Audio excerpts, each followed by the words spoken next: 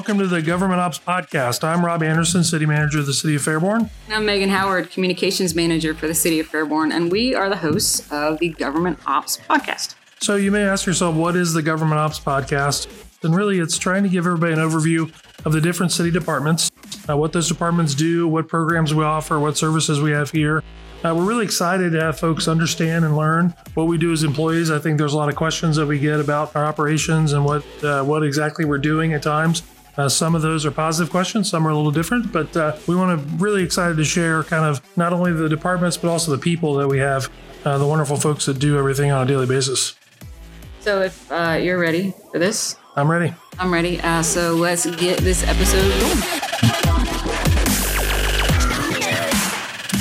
Hello and welcome to the Government Ops Podcast. I'm Rob Anderson, City Manager of the City of Fairborn. And I'm Megan Howard, Communications Manager for the City of Fairborn. And today we are talking with Lee Harris. He is our City Engineer. Welcome, Lee. Thanks for having me. So this is episode 9 if you're keeping track. To the 13 followers that we have, thanks for listening. We really appreciate you. We're speaking directly to you with this podcast, so I want you to make sure that we're doing that. Lee, we're going to talk about engineering today, and we covered a little bit of this when we talked about public works because those are really intertwined. There's a lot of coordination that goes on between them, but we purposely left some opportunity to expand on some of those things when we talk specifically about engineering. So the first question I'd ask you is, what is engineering? Well, engineering, what we specifically do is we manage a lot of the city's infrastructure. So we keep databases on all the assets that we have. So it's roadways, our water lines, sanitary sewers, storm sewers. We also manage the construction projects that deal with all of that infrastructure that we have.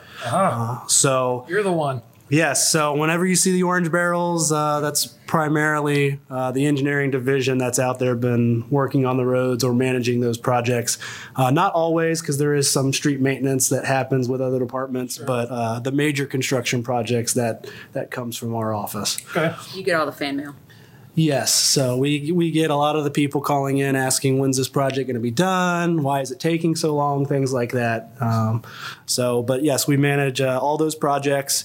One of the other things that we also do is that we apply for grants for the city. So we go out and look for funding opportunities for these projects to try to help fund them. So it's not all just local dollars paying for them. Sure. We get grants from the state, federal grants, grants from pretty much anywhere we can find. Sure. So we do that as well. And then we also deal with the other infrastructure that I haven't talked about, which is traffic signals. That's another major aspect of what engineering department works with. So you're the reason Megan's social media engagements are up so much during this time of year when roads are getting worked on. Yes, I would say that is probably 90% of me doing that for you. So I apologize. No, thank you. No, she appreciates it. Always Trust me. She appreciates it. So let's talk a little bit about the roadway projects because I think that is a lot of what people are interested in here. And I think I want to make sure that everybody understands that when we do a roadway project, for example, right now during this podcast, it's Maple Avenue, right? That's the big one. It's a very long stretch of road. It is one of our thoroughfares. It is a very heavily used street. When we do a project like that, though, we're not just doing it by ourselves. There are others that we include in that scenario that may also need to do work on the roads. Correct. Can you explain that a little bit? Yes. So when we're looking at a major roadway project like this, one of the first things that we do is engage internal staff. So we look at dealing with our street department to make sure they can tell us what exactly is wrong with the roadway. We engage our water and sewer department. We want to make sure that when we're tackling a large project like this, that we're looking at the whole corridor as a whole. Sure. So roadway, water and sewer lines, and then we also get the other utility companies involved as well. So that's when we brought Vectren in and said, hey, we're going to be doing a project. They came through and said, yeah, we need to replace gas lines along that roadway. So we coordinate those projects with them so that we don't go through and do this major project on the roadway and then Vectren come back a year later or Spectrum or AT&T and say, hey, we got to replace lines. And they're digging right through our brand new pavement that we put down. Okay, so there's method to the madness. There is, yes. And that makes a lot of sense. I think we sometimes get criticized because people see equipment out there working and it isn't necessarily our equipment or even our contractors' equipment that do that. Talk about a little bit. So when we have projects like that, we aren't necessarily the ones doing that work, right? Like we don't have city crews out there rebuilding roads and doing major projects like Maple Avenue. No. So the crews that are out there on Maple, they are not city crews. We had Vectren crews out there initially. They were doing the Vectren gas line relocations and installing the new main first. Yep. Then we actually bid the project out for construction. We have a private company that's actually doing the major construction work on Maple. City crews, they would only be doing kind of minor things, maybe beforehand, locating where the existing lines are to try to help us when we're doing the actual construction. They may have replaced a fire hydrant maybe, but just kind of minor work like that. All the major work during the whole duration of the project is contracted out to another firm to do the work. And then your guys are responsible for then making sure that that work is built according to the plan. So we do some inspections out there, essentially. Yes. So all of our major projects, we try to have a inspector out there watching the construction. We can't have them out there 100% of the time, but it's maybe 75 to 90, somewhere in there. We do have other inspections, so we can't just keep them on site all day. Of course. But we do have someone out there. They follow. City has approved standards and specifications that we've drawn up. We use standards from the state of Ohio if we don't have anything. Sure. And we just make sure that everything is installed according to those standards and specs. If they're not, we have them go through and repair it or remove it and replace it and make it correct. You've probably seen that happen a couple different times. If you've seen patches in some of our new roadways where we've had either some failures here or there, or they didn't put something in correctly, we make them come back in and make it right. So unfortunately, those aren't things that we like to see, but they just part of construction. Sometimes it doesn't go down exactly the way you want it, or they may have hit an issue and they have to keep moving and they have to come back and fix it. So let's do something fun. Let's track a project from inception to finish. Okay. So let's take, for example, the Maple Avenue project. We're doing the construction work in this year right now. Mm-hmm. I know this isn't evergreen. Sorry, Megan. This is going to be a little dated, okay. but a major project for a major thoroughfare. If you're doing construction in this year, let's go back to where we first started even considering this project for an upgrade the way that we're doing it. Okay. How does that start? Where do we decide, okay, we want to do this road and we're going to take this on as a project? How do we start that? Okay, well, the first thing would be is getting together with city staff and determining where we may have issues. One of the first things that we end up doing is every 3 years we do a rating of our streets. So we come up with a number that ranks all the streets apples to apples, so we can see which ones are failing, which ones are doing well. Sure.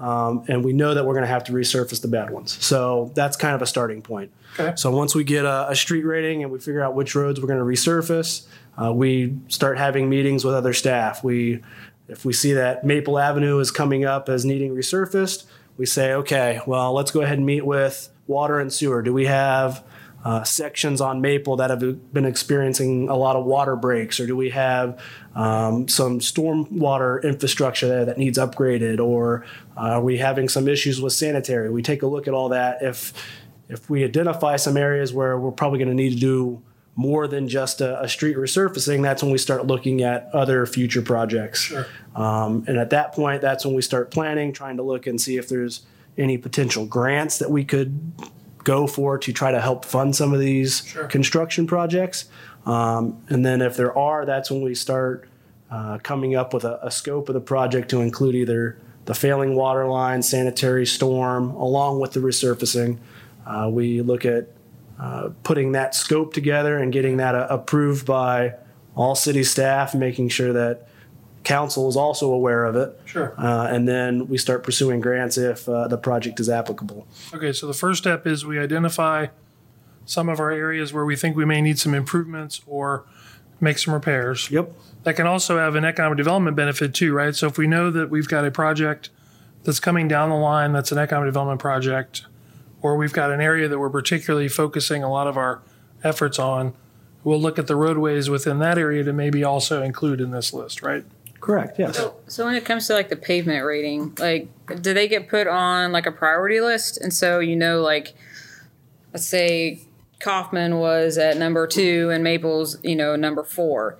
So if 1 and 2 are done in calendar year 2019, then 3 is done in 2020 or whatever it is, and then does that mean that then Maple would, because it's next on the list, it gets bumped up, right? I mean, it just is that how it works?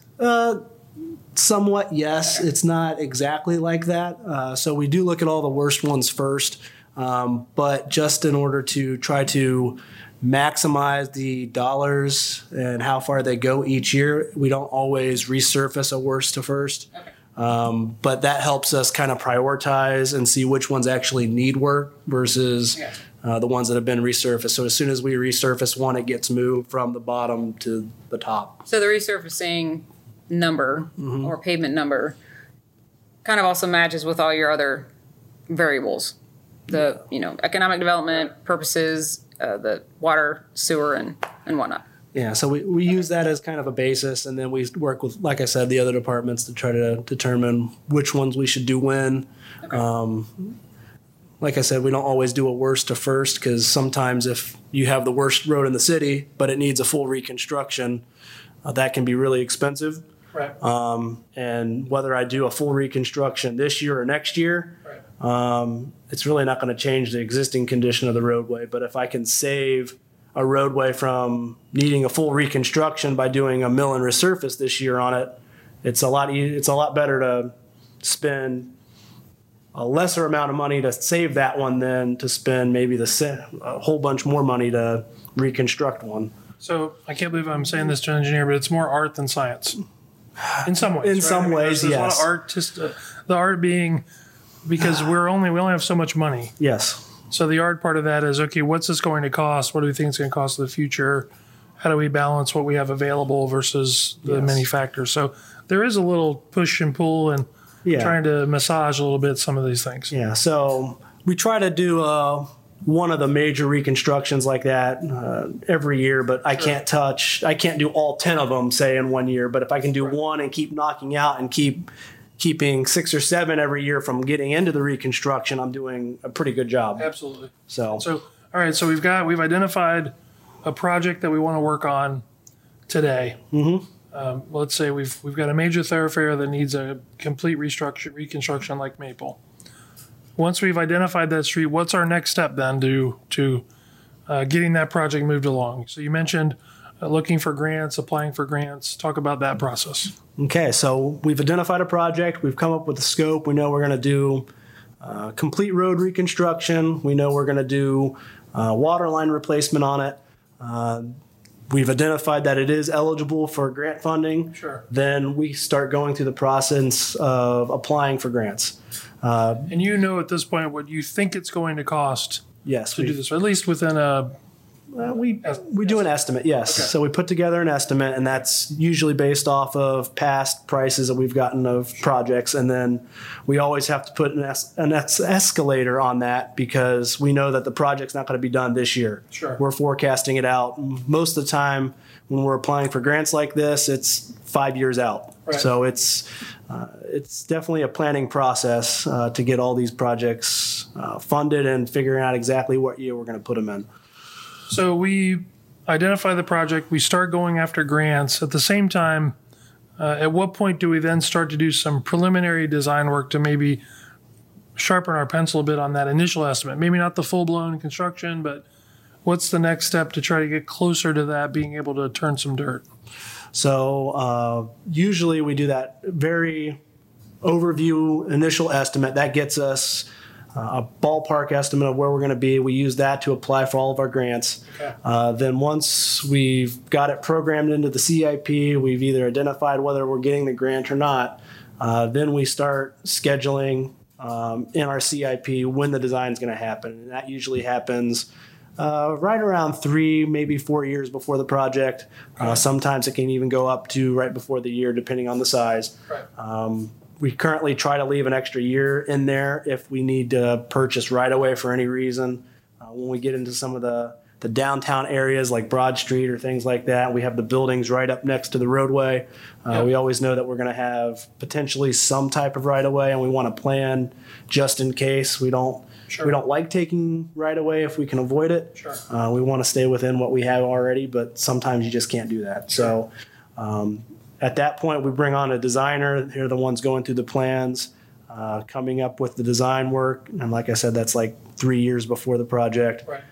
Then right away usually happens the year before construction, and then construction. So we've got the designer working on the preliminary design. We've now applied for grants. So we apply grants from multiple different sources. Can you explain kind of what type of money is available? Maybe not necessarily specific types of programs, but we're talking about multi-million-dollar projects generally when we're applying for these types of grants. Correct, yes. So there's a planning organization here in the Miami Valley. It's called the Miami Valley Regional Planning Commission.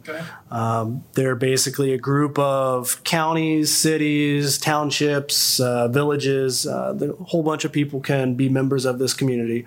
What they're in charge of is distributing funds that they receive from the state to all the different municipalities and townships for these projects. So they have a funding application cycle. They have funds that are available every year, so everybody can apply with their projects. They start ranking them based on the type of improvements that they are, how many people they're going to benefit, things like that. And then after they rank all the projects that they received, they start divvying out the money to the top ranked projects, and wherever you fall is what you get. And depending on if you are asking for complete construction, you get funded, then you get less points than if you're actually putting in match money. So the more money that we can put forward on out of our pockets actually increases our chances of getting funds from the state. And they just kind of distribute all those funds to whoever applies. So they administer federal and state highway money for roadway projects.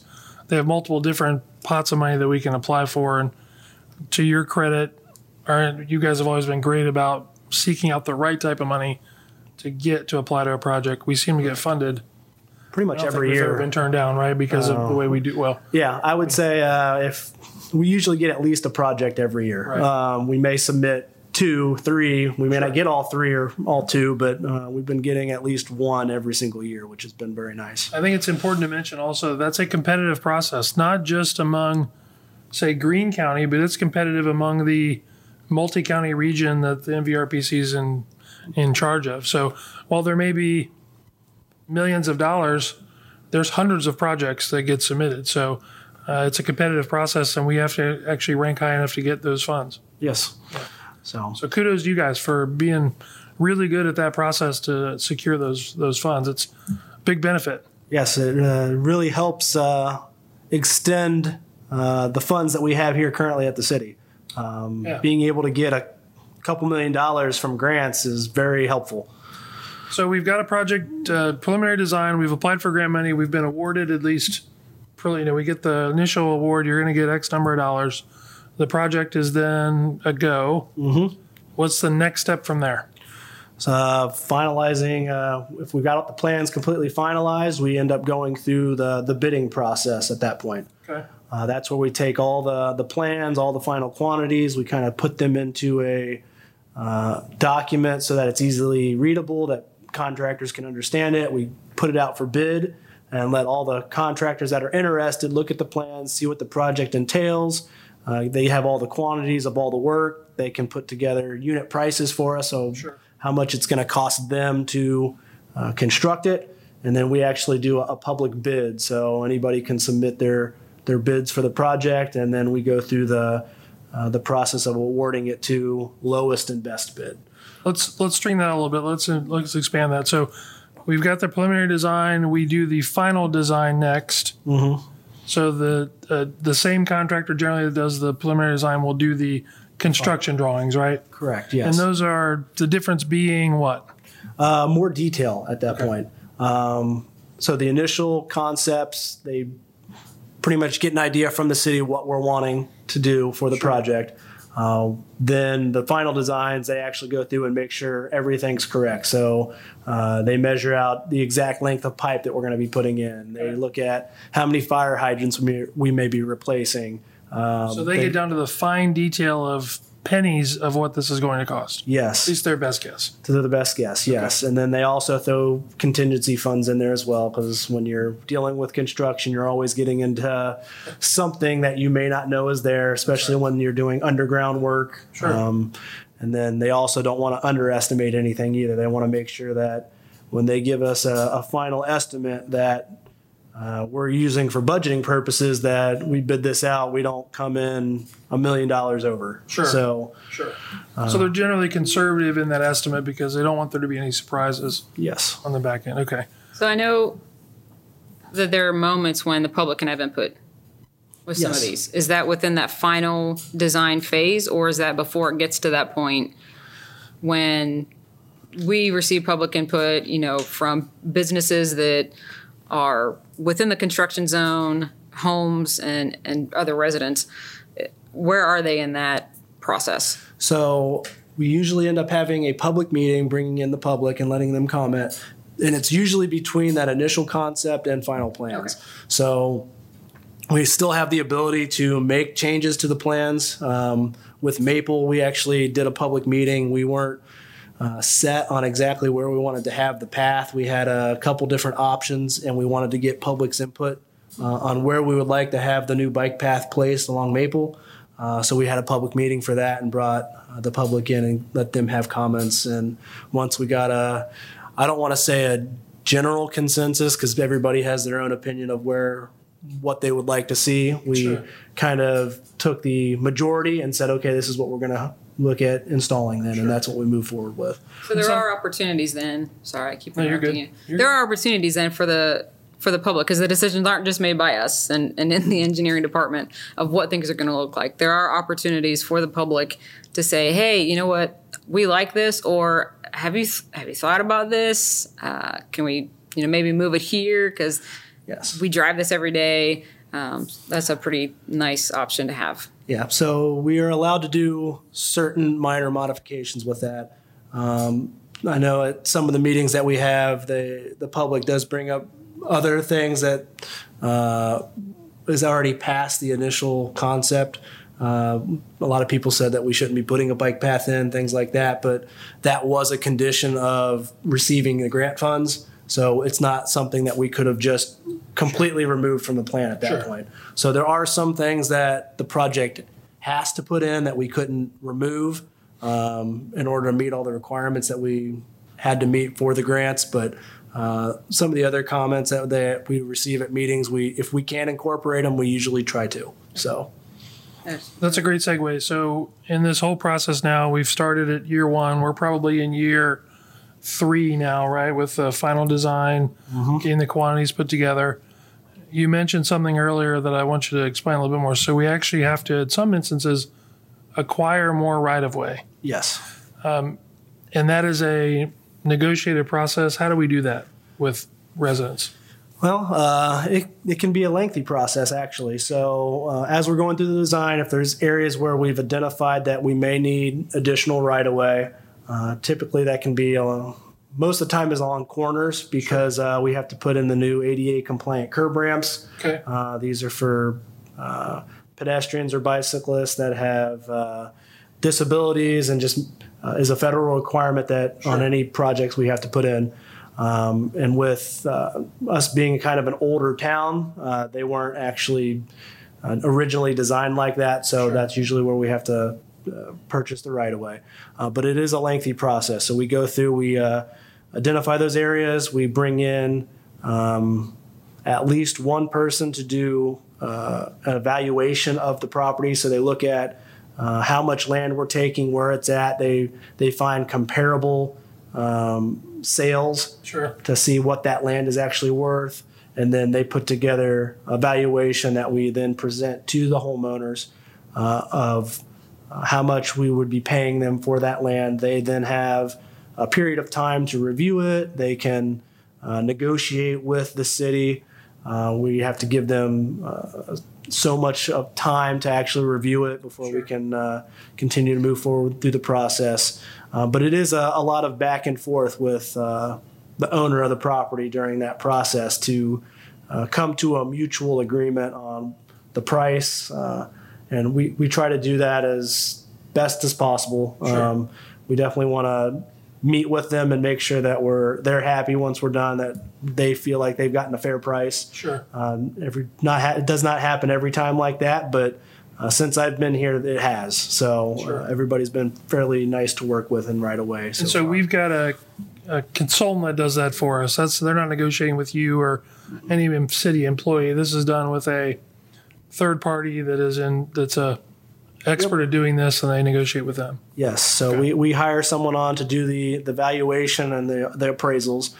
Then we actually hire a company that reaches out to all the homeowners that need right away. They present them all the documents. They deal with them face to face. They make pretty much all the offers, all the agreements. If there's something specifically that the homeowner wants to include, say we're doing a curb ramp on their property and they said that they'd like their yard regraded a little bit to meet the new elevations of the curb ramp. Sure. If that's something that wasn't in the original plans, they'll present that to us and we'll work that into the plans and make sure the homeowner is happy when they're finished. Sure. So we make the concessions to meet in the middle with them. So And I don't want people to think that we're acquiring big lots of land when we do this. So talk about, typically when we're talking about an acquisition of right-of-way, it's inches or maybe a foot or maybe two. Mm-hmm. That's really along the edge of the roadway. We're not going 50 feet back into some and buying up to their porch in most cases. yes. We're talking about little inches of land here that's needed to do the project because we can't do it on somebody's property. Yes, that's correct. So most of our projects, when we're dealing with the state of Ohio, we're not allowed to get onto anybody else's property without having some type of a work agreement. Right. They typically don't like to have those. They'd rather have a permanent easement there. Sure. So if one of the cases we run into frequently in dealing with and working with the state of Ohio is the existing right-of-way that the city's allowed to work in is right at the back of sidewalk. Right. Well, you can't really remove sidewalk without getting onto someone's property if it's the back of walk is the right-of-way. Sure. So some of the time we have to go through and purchase a 6-inch right-of-way right along the back of walk to make sure that we stay completely off of their property. Sure. So that's things we run into. Other things would be if we're changing elevation of the roadway and the sidewalk elevation changes, now all of a sudden, if they had a steep slope coming down from their yard to the sidewalk, well, now it may be steeper. We may have to regrade a little bit to make that slope a little more easily maintained. Sure. So we have to purchase right-of-way or easements for work like that. Okay. That's interesting to know. I don't think most people understand that. We say right-of-way acquisition where we're buying land to do a project. I think they're thinking we're buying 50 acres to do something here. We're really talking about tenths of an acre, Yeah. if that. And sometimes it's not even purchasing it permanently. Sometimes they're temporary. Like I said, for grading, if we're changing elevations and we're having to regrade someone's yard, we're not going to permanently take that from them. But because we're getting onto their yard, because we're disturbing things, we actually pay them money so that Sure. they give us the ability to get on there. So it's not a lot of money, but No. we still end up paying them something and making basically everything right. Sure. You can rip up my yard anytime. Change the grade, no problem. Yeah. So, okay, we've acquired right-of-way. We've got these plans in place. Now let's get to where we were before. How do we then go about the process? And so from when we started this, where are we? We're year 4 now, I think, right? Year All the 4 cases. is when we're getting ready to award construction, and then year 5 is construction. All right, so we're in year 4. Let's talk through we've got a big project. How do we go about getting it done? Okay, well, we've got all of our final plans, we've got all our final quantities, we've put it out to bid. All the contractors have submitted their prices to us, and we've selected our consultant. Okay. Then we move forward, we get it awarded by council and make sure that council is happy with who we're going to select. Sure. then we move forward with construction. We'll have a pre-construction meeting with them. At that time, we go over their potential schedule, and I'll call it potential because a schedule is always going to end up changing as soon as you hit something. Right. So they give us their preliminary schedule. We go over all the things that they need to submit to us, making sure that all the new storm structures, if they're putting any in, are meeting what the plans are showing. So we review those. We review that they're using all the materials that we require for the job, making sure it's the right pipe material. Right. And then after we've got all those submitted, they order it, and we start moving forward with construction. Okay. And so, go ahead, Megan. Sorry. So is it the same contractors that do the road and the pipes if we need new water lines or sewer stuff? I mean, is it the same, or do we have multiple? Sometimes. So there's usually one general contractor that we hire, then they have a bunch of subcontractors if there's specific work that they can't do. So not everybody's going to be able to do roadway, water line, traffic signals. So they hire the experts if they can't do it. And so, but the interesting thing on our end, we contract specifically just with the general contractor. Mm-hmm. It's up to that organization to get all of their subs, and they let us know who those people are going to be when they make their bid, right? Yes. Okay. So we have a list of whoever they're going to use to do the work if they're not going to. And in some cases, depending on the project, those contractors and subcontractors have to be certified through the state of Ohio to do certain work, correct? Correct. Yes. Okay. And when we do the bidding process, that's not anonymous, but it's a sealed bid.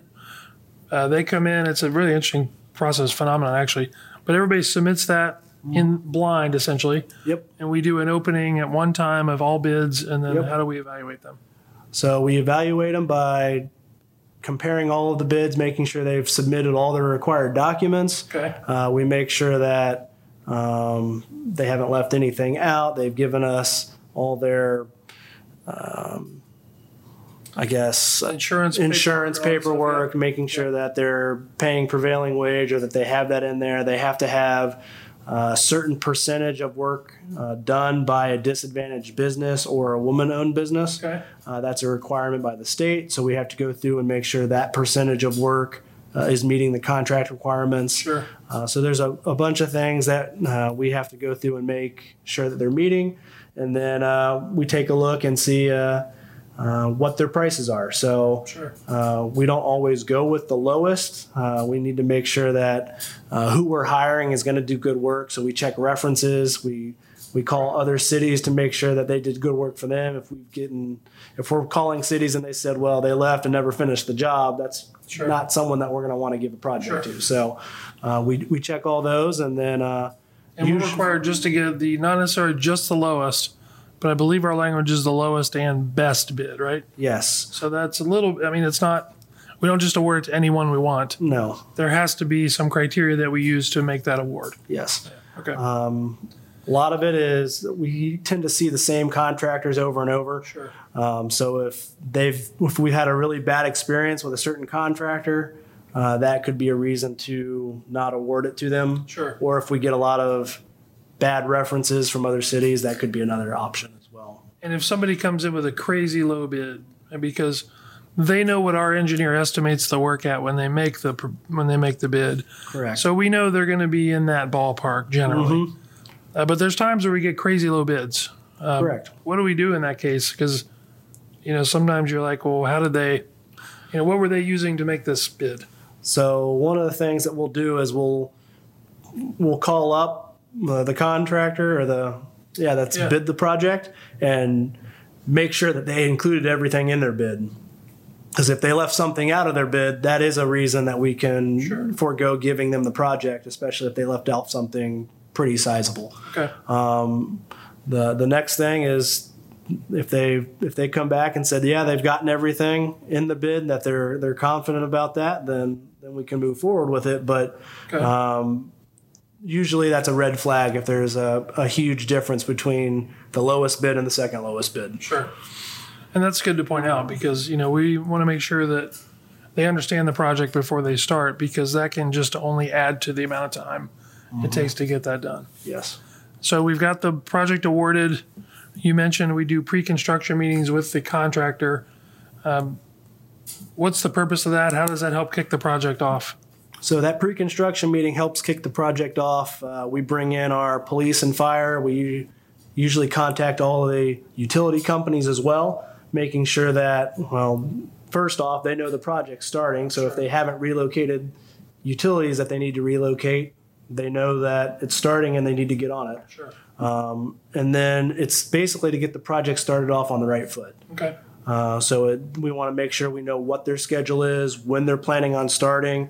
Is there any key things that we need to get to them to make sure that we continue to meet that schedule? Sure. And then figuring out what else we can do to help them move forward and get the project started on the right foot. One of the main things I think people get frustrated with is the maintenance of traffic. Talk about that when we look at projects, how we decide whether we're going to go down to one lane or we're going to close a road or we're going to do a detour. How does that get determined? Well, the first thing we always try to do is we never want to do a detour. We never want to take a road down to one lane unless we have to. Sure.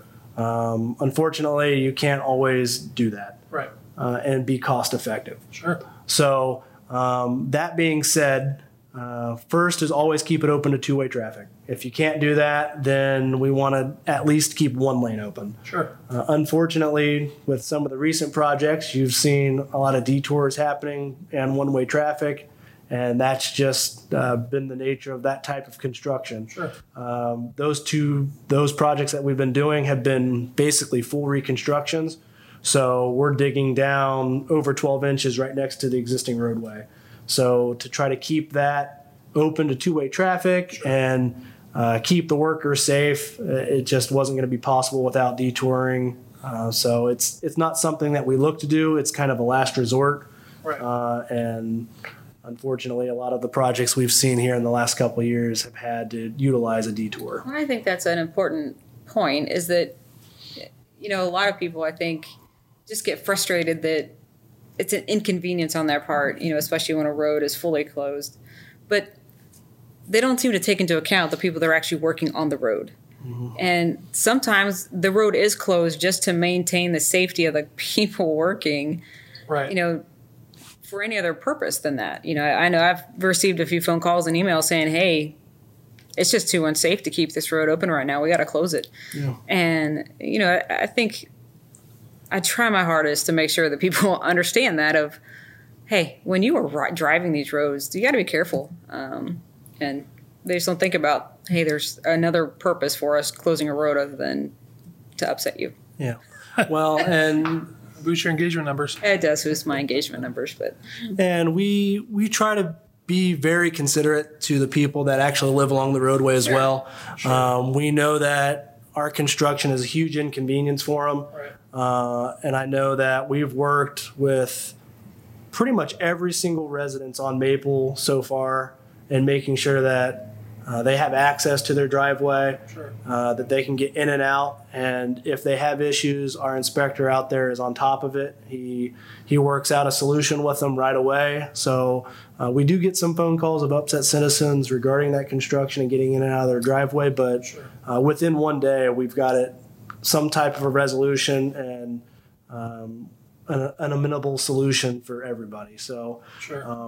I don't think people realize that, and I think a lot of the people that complain the loudest don't live anywhere near that road. So that's what I was going to say. I think some of the biggest comments and frustrations we get are from people assuming that, we've not done our due diligence with some of the residents who live along some of these roads, and they make the assumption that, we're just, making them shelter in their houses because they can't drive on the roads, when that's not the case at all. Yeah, and I can say we've put a lot of asphalt wedging on driveways throughout the construction. That's, we're paying for it, but we're making sure that they have an opportunity to get in and out of their driveway. It's the right thing to do, not to make them walk several blocks and park down on a side street somewhere if we can avoid it. But yes.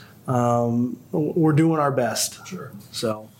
Let's address kind of the issue that we've been having now post-COVID is you'll see projects where we've got guys and ladies out there working on a continuous basis for several days, and then it's like they've transported to another dimension. Why is that?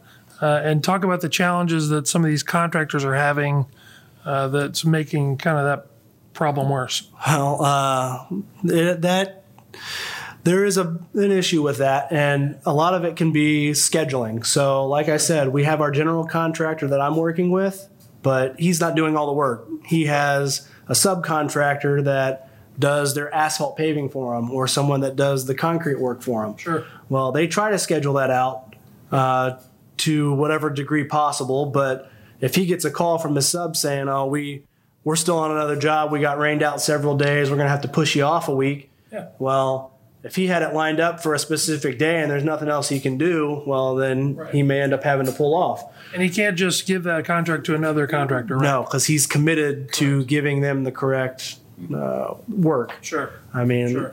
for all I know, that could be his disadvantaged business, and he has to hit a certain percentage of the contract Right. and giving them the construction work, so he can't just go ahead and give it to someone else. He's already committed to that. He's signed contracts with them. Other issues that we've been running into is supplies.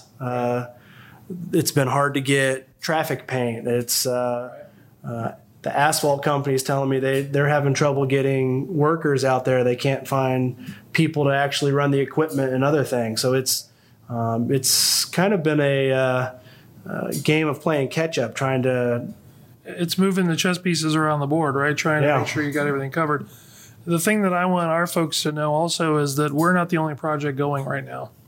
No. I would think every community in this region in the state of Ohio and the country has one roadway project going on at least. Yeah. Right?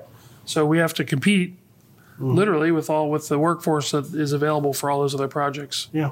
And just the materials too. I mean, we got a project going on right now on Colonel Glenn. There is a 25-week lead time to get bricks for some of the decorative aesthetics. Well, they weren't planning on that. Usually those are in stock. They can get them within a week. Right. Well, if I have to wait half a year before I can get them, I mean, that's something that's not expected. So we're trying to work around all of this, but that's not just our project. It's every project. That's right. So we're in year 5 now. Construction has started. Construction typically takes how long? 1 to 2 years, depending on the complexity of the project? Depending on the complexity, yes. We tend to try to keep them right around the 1 year mark. Sure. But when you start a project in August or September, it's not easy to finish it by the end of the year. So they usually go through winter. That's one of the things that I think we're going to try and look at, is seeing if there's a possibility for us to start them earlier in the year. So start projects in March and see if we can finish them in one calendar year versus going through over multiple years. I have a separate question for that, but I understand where you're going. Yes, the timing is the issue. Yes, and unfortunately, the state fiscal year starts in July, so we get all of our funds then. So it's kind of working around everybody's schedule on when funds are available and trying to get them started as soon as possible and finished as soon as possible. So it's And so if we have grant money like that doesn't start for a certain time, it's not like we can go and spend our own money and get reimbursed. We can't physically start that project until the money's available, correct? Correct, yes. So that's why if anybody listening, the 13 people that follow us, we don't start a lot of projects till after July 1 because that's when the money becomes available. So either we try to do that then or figure out, okay, do we wait until the next spring? Put a 6-month delay on it and say we're going to start it award it in January and start in March. And depending on what type of project, sometimes that's doable, sometimes it may not be doable. Sure. So everything goes great. We have the construction is all complete. We open the roadway back up. It's been a new road. It's completely rebuilt. Everything's gorgeous. From the time we first started talking about that till the time we open that road up, how long have we waited to get that project done? Probably 6, could even be approaching 6.5, 7 years, depending on when the project actually started construction. So it's a long time. And folks I don't think anybody has any idea that it takes that long to do it. I think they think we decide at the beginning of the year we're doing Maple Avenue, we go out there in July and start working. And that's absolutely not the case. Well, and what I think is interesting is we have the 5-year capital plan on the website, and it gets updated every 3 years, right? Is that correct? It's updated every year. Sorry, every year. And it's always funny when new people move in, but they've been here for at least 5 years. And they're like, well, I don't ever remember seeing this on the plans, or I don't, I didn't know this was happening. Well, I mean, this is a 7-year process. And if you're coming in on, year 5 of the process, you're not going to know about some of this stuff. Yeah. So it's interesting. And don't take this the wrong way, Lee, but roadway projects isn't necessarily sexy. Right? I mean, it's not like unless it affects you directly and you're going to have a street that's being torn up in front of you, most people don't pay attention to that calendar and don't really have it in any frame of mind until they can't drive on that road because it's being constructed. So that's part of the frustration I think that a lot of people feel is it seems like it's all of a sudden when we were planning that 6 years ago. Yeah, and I think another part of the frustration would be duration of the project. And we understand that it's long, but with the fact that we're actually trying to think of the corridor as a whole, and we're doing water lines, storm, sanitary if we need to, curbs, gutters, sidewalks, roadway. We could make these projects go faster. I could just do a strict resurfacing on it. But if I don't take the whole corridor and all those other utilities into account, I could be back there in 2 years fixing water main breaks, which we definitely don't want to do. That's kind of shooting ourselves in the foot at that point. So the fact that they are taking this long, it's an inconvenience, but it should save us in the long run. So And I will say that I drove Maple yesterday, north and south, from Doris to my home, and it was as smooth could be. So some on social media would say too smooth. Well, too smooth. Yes, because you can't win either way, right? I mean, you can't win for it's too smooth, but it looked really nice, and the resurfacing of it looks fantastic from where it had been. So we're looking forward to wrapping that project up there on I guess it's north Maple, I guess. Striping should be occurring here next week. And so the interesting thing that we want to point out to people too is when you have a road that is that long. I mean, Maple is multiple miles long. We can't afford to do the project in one big phase. It just is impractical to do that. So we sometimes have to break a major road like that into 2, 3, 4 phases, depending on what we can do from a budget standpoint. Yes. So that's why people are frustrated because we just finished one. We're tearing the other part of it up. Why would you do that? Well, it's expensive. It is expensive. And doing it like we did, half then the other half, it's going to be finished in 2 years. And then hopefully we're not back there for another 20, 25 years. And at that point, we should just be doing asphalt. We wouldn't need to do curbs. We wouldn't need to do sanitary sewer, water line, all that. It's already done. We're just strictly doing the surface and aesthetic things. And I'm going to ask you a question I don't know the answer to, so I could be way wrong on this, but by breaking it up into 2 projects, can we essentially leverage more grant funds that way? Because we're applying for a bigger percentage, we're paying for a bigger percentage of each project, so we get more money doing it separate than we would trying to do it together. Is that fair to say?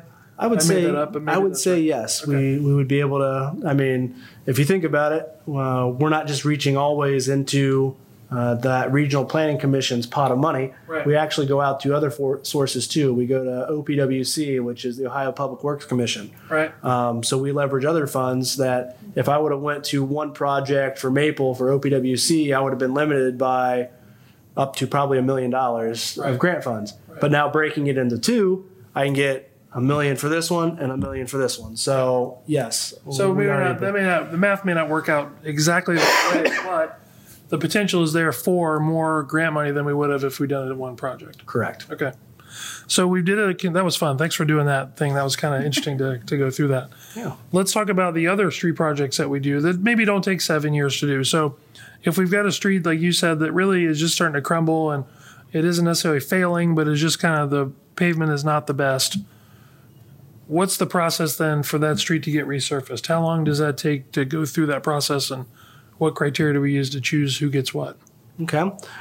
We actually, every 3 years, we do a pavement condition rating. Okay. That's where we drive all the streets with a vehicle. They use lasers to measure all the cracking, all the distresses in the pavement. And then they basically prepare a database and a table for us that has all of our streets. It says how bad they're cracking and gives them a rating. So they're all compared equally to each other rather than someone from my staff going out and looking with their eyes saying, I think this one's bad, this one may be a little worse. So they're all compared apples to apples. Okay. So we use those ratings then to look at our worst streets. We also look at which ones have been resurfaced here with levy funds. We're trying to focus on the remaining streets that haven't been resurfaced with any levy funds. Sure.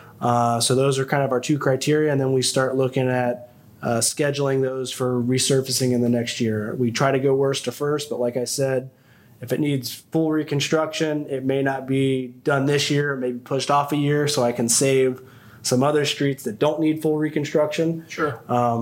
But then we'll come up with a list of streets from starting at the ones that are the worst to the best. Okay. And we'll see which ones we can do with Amount of money that we have. And then at that point, we go out and take a look at all the roadways. After we've identified which ones are the worst, we drive them all first to make sure that we are picking correct ones and that it wasn't just one bad patch in an area that made the road look bad, that we could get away with doing a minor fix there. And we add all those to our list and we move forward. Okay. At that point, we do our curb sidewalk approach assessments. We go out and we look at curb sidewalk, drive approaches, and ADA curb ramps on every single street that we've selected to be resurfaced. Okay. This way we can make sure we're addressing safety issues if there's trip hazards out there. We're putting in new compliant ADA curb ramps. If there are curb sections that are going to affect the drainage of the roadway, or if it's going to allow water to get underneath the roadway and cause the roadway to deteriorate faster than what it should, we look at fixing those. So we mark all those and we come up with costs that would be assessed to the owners for those repairs that we end up taking to council and get those approved. We do all that concrete work, all that ADA work the year before we resurface. Okay. So we want to have all that done so that all we have to do is come through and mill and resurface a roadway. Okay. And we don't want to do it afterward because we don't want them cutting into the brand new pavement. So it's kind of another way that we're making sure that we limit the amount of cuts coming into our roadways. Sure. And so that's a 2-year process, maybe at worst when we do that. Okay. How long does a resurfacing last? We estimate when we're doing our forecasting that a roadway surface should last about 20 years. That is, of course, that we're making sure we're doing proper maintenance to the roadways as well. When we see cracks popping up after resurfacings, we want to make sure that we're sealing those. Water is the biggest detriment to our pavement. Sure. So that's one of the things that we try to get out there to do is seal all the cracks, seal the pavement to the gutter plates. Another process that we do is we do like I call it basically like a Thompson's water seal for our pavements. We pay a company to come out and they put this liquid down that basically makes the asphalt pavement kind of waterproof. It's been very helpful. It's a pretty cheap process overall, and actually allows our pavements to extend the life of them at a very cheap cost. It's called Rejuvenator? Is that the Rejuvenator, yes. Good. See, Megan, you're learning stuff all the time. We covered crack sealing when we talked public works, but I think it's important to know that asphalt by its very nature is going to crack. It is, right? yes. Just eventually eventually the weight that's on it, the sun hitting it, the water hitting it, the ice getting on it, the scraping with snowplows, it's going to crack. Yes. And we, in our minds, and in your professional opinion, and the professional opinion of engineers worldwide, sealing that crack before you do a full resurfacing is the most beneficial way to spend our resources It's to maintain very that cost effective. Okay. Same thing with that asphalt rejuvenator. Right. Basically, what it's doing is over time that asphalt gets brittle Right. from the sun, from the cars driving on it, and it starts to crack. Well, what that rejuvenator does is it seals it. It basically lets the water shed off, but it also puts back the chemicals into that asphalt to make it a little more flexible. Okay. So what it's doing is making that pavement a little more flexible so it can give and bend a little bit more Sure. rather than it being brittle and it's going to break and fracture. So by being able to put that on there, it's sealing it to keep the water out, and then it's making it more flexible so that it has a longer life. It's like lotion, road lotion. Yes. Road lotion. I like it. Sounds like a college band. So let's talk about the curb and sidewalk program too. So we do that ahead of time because we want to make sure that we're taking a comprehensive approach to these roadway repairs. And where we have areas where curbs have been damaged and sidewalks and curb approach or driveway approaches are cracked, we want to make sure that that's all brought back to the standard that we need it to be. Yes. We assess those costs to the property owners and it's been our policy to do that since the beginning of time. Since I can remember. Yes. Right. So we talk about that a little bit. So property owners have multiple ways that they can perform that work. They can either have our contractor do it when they do the rest of it, or they have their own. They can do it on their own, correct? Yeah, so we put together the list of all the properties that need some type of concrete work. We send an estimate to them, so we put together an estimate based off our costs from the previous year. Sure. So they have an idea of how much it's going to cost, and we give them a letter and basically states that they have a couple options. One, they can do nothing, just let it sit there. If they don't get back with us, we'll go ahead and put it on our project and we'll have our contractor do the work. They'll pay the unit cost that everybody else is paying. Sure. And once the work's finished, we'll go ahead and send them a bill for it. They'll have, I think it's 6 months to pay that bill. And if whatever they can put toward that bill, they can pay. Yeah. And whatever's left, they can get assessed to their taxes. So that's Pay it one over option. time as And part pay of it the over tax. 5 years. Okay. We give them the option of taking the quantities that we gave them. They can go ahead and find a contractor that they would like to do the work, have them do it. And at that point, we'll take them off the list and everything's good. Sure. Or if they're very handy and they want to try and do it themselves, they're more than welcome to try and do it themselves. There's not a lot of people that have the right tools, but there are a couple people that have children or neighbors or other people that have done that work, and they do it themselves, and everything turns out nice. And as long as they do it to our standard, it doesn't matter. Yes. Okay. So, and then we've actually had neighborhoods that get together and they hire their own contractor and do a whole neighborhood. Sure. So there's several options that we give them. You know, I think the answer that I would say to most people is to why do I have to pay for that work when it's done at my house? I think the answer that I would give is you could pay for it one of two ways. You could either pay for it when it affects you directly as part of your property and pay it in a property tax or upfront over time, or we can raise your taxes every year and you can pay it over a period of forever in a tax, and it may or may not directly affect you or directly benefit you at the time. So, But it will when we get to your street. So it's either pay it directly when it affects you at the current, or pay it over time. My guess is you're probably going to make out better by doing it when we assess it to you, because you're not paying for everybody else's curbs. No. Right? So I think that's a question a lot of people ask is, well, why do you bill me for it? That's something the city should do. And that certainly is something the city could do, but I would argue it's going to cost you more in terms of taxes, because we'd have to levy some type of a tax to do that. Then it'd be more than what you would pay if you just did it when it came around. It's got to cost something. Correct. Somebody's got to pay it. Correct. Yeah. And we're going to pay it one way or the other. People aren't going to like that answer, but that's exactly the truth. And when we're doing just your property, we're only doing what needs done. Correct. We're So not it's replacing all curbs and all gutter or all sidewalks. Yeah. Okay. Well, thanks for doing that, Lee. That was a good exercise here. So I think we just have a few more questions to ask you. So engineering encompasses more than just streets. There's a couple of different things. We have a GIS department. We do, yes. Talk about that and what benefit that gives us and what benefit it is for the public. Okay. Well, a GIS department, that's our Geographical Information System. Basically, that's our database of everything that the city owns for the most part. Okay. So we have all of our water line in there. We have all of our sanitary sewer, traffic signals, ADA curb ramps. We're in the process of getting all of our roadways imported into GIS currently. So once we're finished with that this year, we'll actually be able to upload that to the city website, and you'll be able to go on and see what your street rating is. Wow. Compared to everybody else in the city. Sure. So you won't actually have to call my department and say, when's my street getting done? You can go on and look and say, well, okay, well, all these streets over here are actually worse than mine. So I may not be up right away, but I can see where I kind of compare. Sure.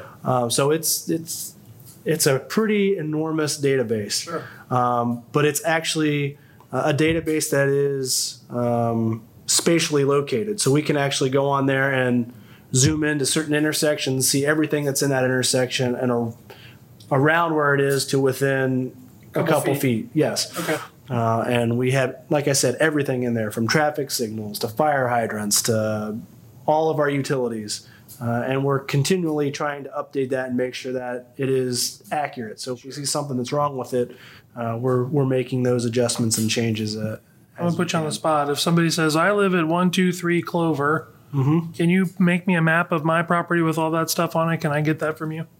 You could call in and we will do our best. There are some things that we're still trying to put in there. Sure. We don't have all the laterals from the mains coming into the houses. That's Sure. not something that was originally captured. So we're trying to work on that currently. But if you called into our office and asked to know where the water mains and the sanitary sewer and all the storm structures are, yes, that is something we could give you. I want to be very clear, though. It's not a survey. This is not necessarily surveyed information. No. So if you're using that map to determine where to put a fence because you're in a dispute with your neighbor, that's not what right. we're doing. We do not have property pins on there. Okay.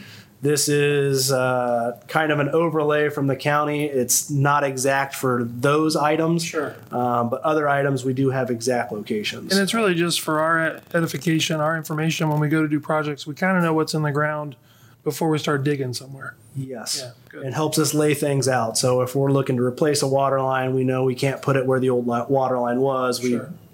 We put it somewhere else where we know it's going to fit. And I will give Greene County credit because they actually have a very good GIS tool online that has the entire county. Again, not a survey, but if you want to see some of your property information, they get parcel specific there. I would recommend going to the Greene County Auditor site for the GIS. It's terrific. It's an amazing website. We use it a lot. So Good. One other thing that we do that Megan mentioned, we do traffic signals. yes. Talk about that. Like, what kind of stuff do we do with regard to signals? And that's not a small project, I would imagine. No, we have a significant number of traffic signals in the city. So we have a database of all those, when they were installed, all types of improvements and upgrades, and when those were put in for each traffic signal. Okay. We also manage coordination between traffic signals. So we have a couple different corridors that we kind of time correctly together to make sure that if you start at one end, you should be able to drive most of the corridor without stopping at every single signal. Great. To try to improve efficiency. So Speed play into that. yeah, speed will play into that because you coordinate it based off speed limits and other things. So if you're doing faster than the speed limit or slower, you will hit more signals for sure. I just know that when I am going south on Central to turn left on Xenia to go east, I always get stopped at Maple. Every time. It just never fails. Just always gets stopped because it's not time for that. It's time to continue Xenia from start to finish, not Maple. But it's always one of those things where I'm like, I could either floor it and try to make it, which I'm not willing. I'm not doing that. Don't think I'm doing that. Yeah. Or I can just realize I'm gonna get stopped at Maple. It's gotta happen. Yeah. Right. So, but yes, we have a database of all of our traffic signals. We also look at periodically our traffic signals. We want to make sure that that the traffic signals are there for a reason. That it's not traffic hasn't changed its patterns and it's not needed anymore. So we do evaluations of our traffic signals. There's not too many of them that aren't warranted there, but there are a couple, and I know we've discussed So we've those, actually and taken out one recently, we have, yes, Main Street and Wright Avenue. correct. What goes into that evaluation to determine if we want to take it out or not? So we take a look at the signal. There's basically 7 different criteria that we look at for signals for it to be there. One is you just got to make sure that there's enough traffic there to warrant it. Sure. If the side road doesn't have a lot of traffic, then there's really no need to put a signal there. Sure. So that was one of the signals that we looked at. It really didn't meet any of the warrants for a traffic signal at that time. There's not a huge volume of side road traffic, not a lot of pedestrians down at that end that would warrant a traffic signal. So for that process, if it's not warranted, then we can go through the process of removing it. That process, we basically put up some signs and let people know that we're evaluating the signal. Yeah. They usually put it on flash for a while and kind of treat it like stop signs. And then they can go through the process of actually removing the signals with stop signs up, seeing how it works, and evaluating it as a stop intersection. Right. And then if everything continues to move in the right direction and it's working good, then they can do the permanent removal and put permanent stop signs up. And a lot of that is, it just doesn't make sense to try to replace that signal. Yeah, Because it's not an inexpensive proposition. yeah. So usually we only go through this process when a signal is reaching the end of its life. Sure. So that one was actually getting very old. I think it was getting close to 50 years old. Sure. And we determined that we were getting to the point where we need to replace it. Well, spending $100,000 to $200,000 to replace a signal, if it's not needed, this doesn't seem like a good use of money. Sure. So at that point, that's when we looked at removing it and found that it could be removed, and we went ahead and moved forward with removing the traffic signal. I'll put you on the spot. One thing that I've noticed in Fairborn that we use a lot, specifically in our neighborhoods, is if you have neighborhood streets, we don't use a lot of stop signs. We use yield signs. I'm going to put you on the spot. What's the theory behind the yield versus the stop? They're pretty similar. Yeah. For the most part. Rolling stop. Rolling, and Stop signs anyway. most people really don't stop at stop signs, as you've said anyway. But a lot of people think that stop signs can be used for traffic control. Right. That if you go ahead and put a stop sign up, you're going to calm traffic speeding through the neighborhoods when you really don't. But essentially, the yield sign is just more of a way to keep traffic moving and still be safe. You're not coming to that complete stop. If you have a lot of good sight distances and you can see people coming, then a yield sign is a really good option to use because you're being more efficient with gas and everything else. It's more just an attention getter while you're approaching an intersection. Yes. Okay. You mentioned something I want to address here.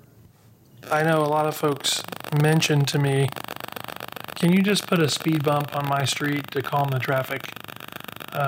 Talk a little bit. I mean, typically my answer is, well, it takes an engineering study to figure out the usual stuff that it does.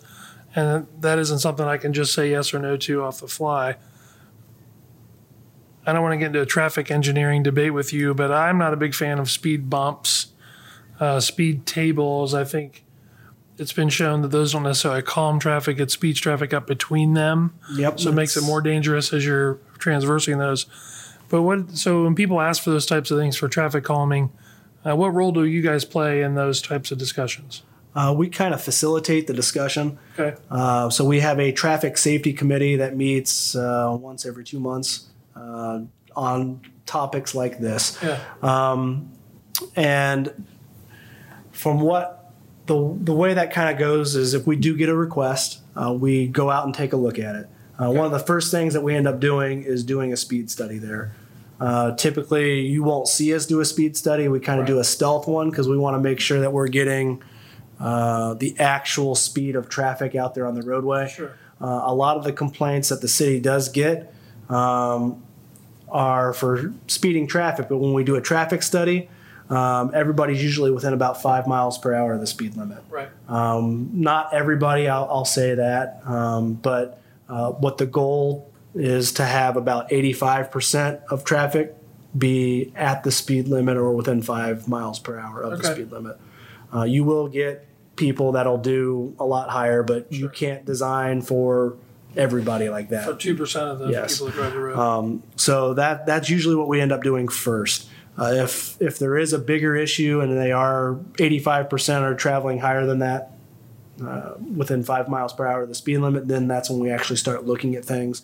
Sure. Just going out and installing speed bumps or speed tables, there's a lot of issues with just doing that. Sure. One of the biggest issues is police and fire. They really do not like them. Right. Our maintenance garage does not like them because it does a lot of damage to very expensive fire trucks if they have to go over them. Correct. That is. They don't exactly drive slow. They don't. They're usually some of the ones doing over. They're the ones definitely going over that 85% going through the neighborhood to get there so they can save a life. They damage them on normal streets. So we do talk with them with every single one of these requests that we get. It's not just me going out there and just saying no. We deal with our street department. We talk with police. We talk with fire. We bring everybody into the mix and bring all that data from the speed study to show what's actually going on out there, and then we start doing evaluations. And usually it's some other type of issue of why they're speeding through there. Sure. Not necessarily something that a speed table may calm, because like you said, if someone slows down for a speed bump or a speed table, from what we've seen is they usually try to make that time up between them. Sure. So they're not as effective as most people would like to think. And a lot of, like I said, the issues are they're not driving that much more than the speed limit. It's kind of a perceived issue rather than an actual issue. And I would say, so I'm a traffic calming nerd, I guess. That's my passion. Part of what I did as part of my career. I think cars look a lot faster in times than they actually are going. So I think, if it's a 25 mile per hour speed limit, 25 miles per hour looks pretty fast if you're standing on and watching a car right drive. Next to the roadway. What I would recommend, and I'll use your expert opinion, is the best traffic calming is people parking on the street. Correct. If you narrow the physical lanes that people can drive down, they tend to slow down. Correct. So parking on the street is probably the best traffic calming you could do. In neighborhoods, correct. I would agree. Okay, good. One last thing I wanted to ask you before, and I should have asked you before we started the whole thing with street projects. We're doing this at council soon and doing it at planning board now. We have a thoroughfare plan. We do, yes. So we have a plan and we haven't messed with it in a while. Yeah. But we've got a plan that we're adopting and that we modify from time to time that talks about what we want our streets to look like, right? Correct, yes. Talk about that a little bit. Okay, well, the plan that we have, it takes into account all of our major roadways. Right. So arterials, collectors, the ones that have the highest volume of cars on them. And what this thoroughfare plan does is it classifies them into different categories and then basically shows or tells us how we want those roadways to look. Okay. We want to start incorporating all modes of transportation into our network. So we want to look at vehicles, but not only vehicles, we want to make sure bicyclists and pedestrians also have the same ability to use all of our roadways, all of our corridors. Right. So we incorporated all these into our plan. We also looked at speed of roadways. We want to build our roadways so that people feel comfortable biking, walking, and driving. Sure. We designed and put together this plan to make sure that we're not looking at trying to put bike lanes on a 45 mile an hour roadway. You're just not going to feel comfortable Sure. biking next to a car doing 45. But if it's 35 or 30, a bicycle lane, you can feel a little comfortable. But we want to make sure that everybody has the opportunity to use every single corridor, and we know that not everybody has a car. Sure. So we have plenty of citizens in the city of Fairborn that walk and bike places, and they need to be able to get to the grocery store and everywhere else too. So we're taking them into consideration now as we're doing improvements to our roadways, making these new plans for the larger construction, like on Maple and Broad Street and everything else. And we take that plan into consideration when we do development. So as new neighborhoods are developing, as we start to build houses east of our city, we take these thoroughfare plans into account when we consider whether or not to approve a development out there and whether or not the roadway can handle that. When we build a new high school and the roadway that the high school is on, is that appropriate to carry the load? This is a document that we consider and we refer to when we start to think about how we want our city to develop. It is, yes. And when they're coming in and making a development, if they have to make improvements to the roadway, this helps guide us. Right. So if the roadway calls to be, if it's 2 lanes now and the thoroughfare plan calls for it to be 3 lanes, if they're going to develop along there, they're going to make some of those improvements to 3 lanes so that it's going to meet our future needs. That's a great point. Good. Anything I missed?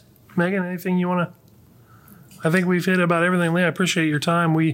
We'll put some of this information that we talked about in the show notes. So as people are listening to the podcast, they can click through and look at some of those things. We just ask for grace, right? Yeah. As people are traversing our roads that are under construction, we just ask people to be patient. Be patient. Slow down a little bit. Please slow down. Protect our workers out there. They're doing the work for us. They're not the city workers, but we've hired them to do it. And the last thing we want is an accident. We want everybody going home and being safe and making it home to their families. We don't want to have an accident. And the payoff is worth it, right? I mean, I think we look at Kaufman and we look at the roundabout, which is the scourge of Fairborn, or so as I was told before it was going to be constructed. The payoff is immense, right? It's a better appearance, it's better traffic flow, it's more safe. I mean, I think it's just a better thing. It's a little bit of patience till we can get there is all we ask for. And pride. And I would also say that if there's anybody out there that is listening and you guys have thoughts or ideas for future projects, feel free to reach out to Rob, to us. Let us know what you guys would like to see. I mean, this is not just engineering coming up with projects either. We want input from everybody. We want to make sure that we're building the city that you guys want to live in. So Roundabout in every intersection. if that's what we want, I will put them in. I mean, it could fit most places. I'm just saying. Yeah, and I like roundabouts. They flow really, really nicely in the situations if you use them correctly. Absolutely. So Somebody's gonna take that snippet and Roundabouts everywhere. we're gonna have. They said on the podcast we're gonna have roundabouts everywhere. All right. Yes. Thanks, Lee. Appreciate it. Megan, appreciate it. Yep. Thanks for listening to the Government Ops Podcast, and we'll see you around town. thanks for having me.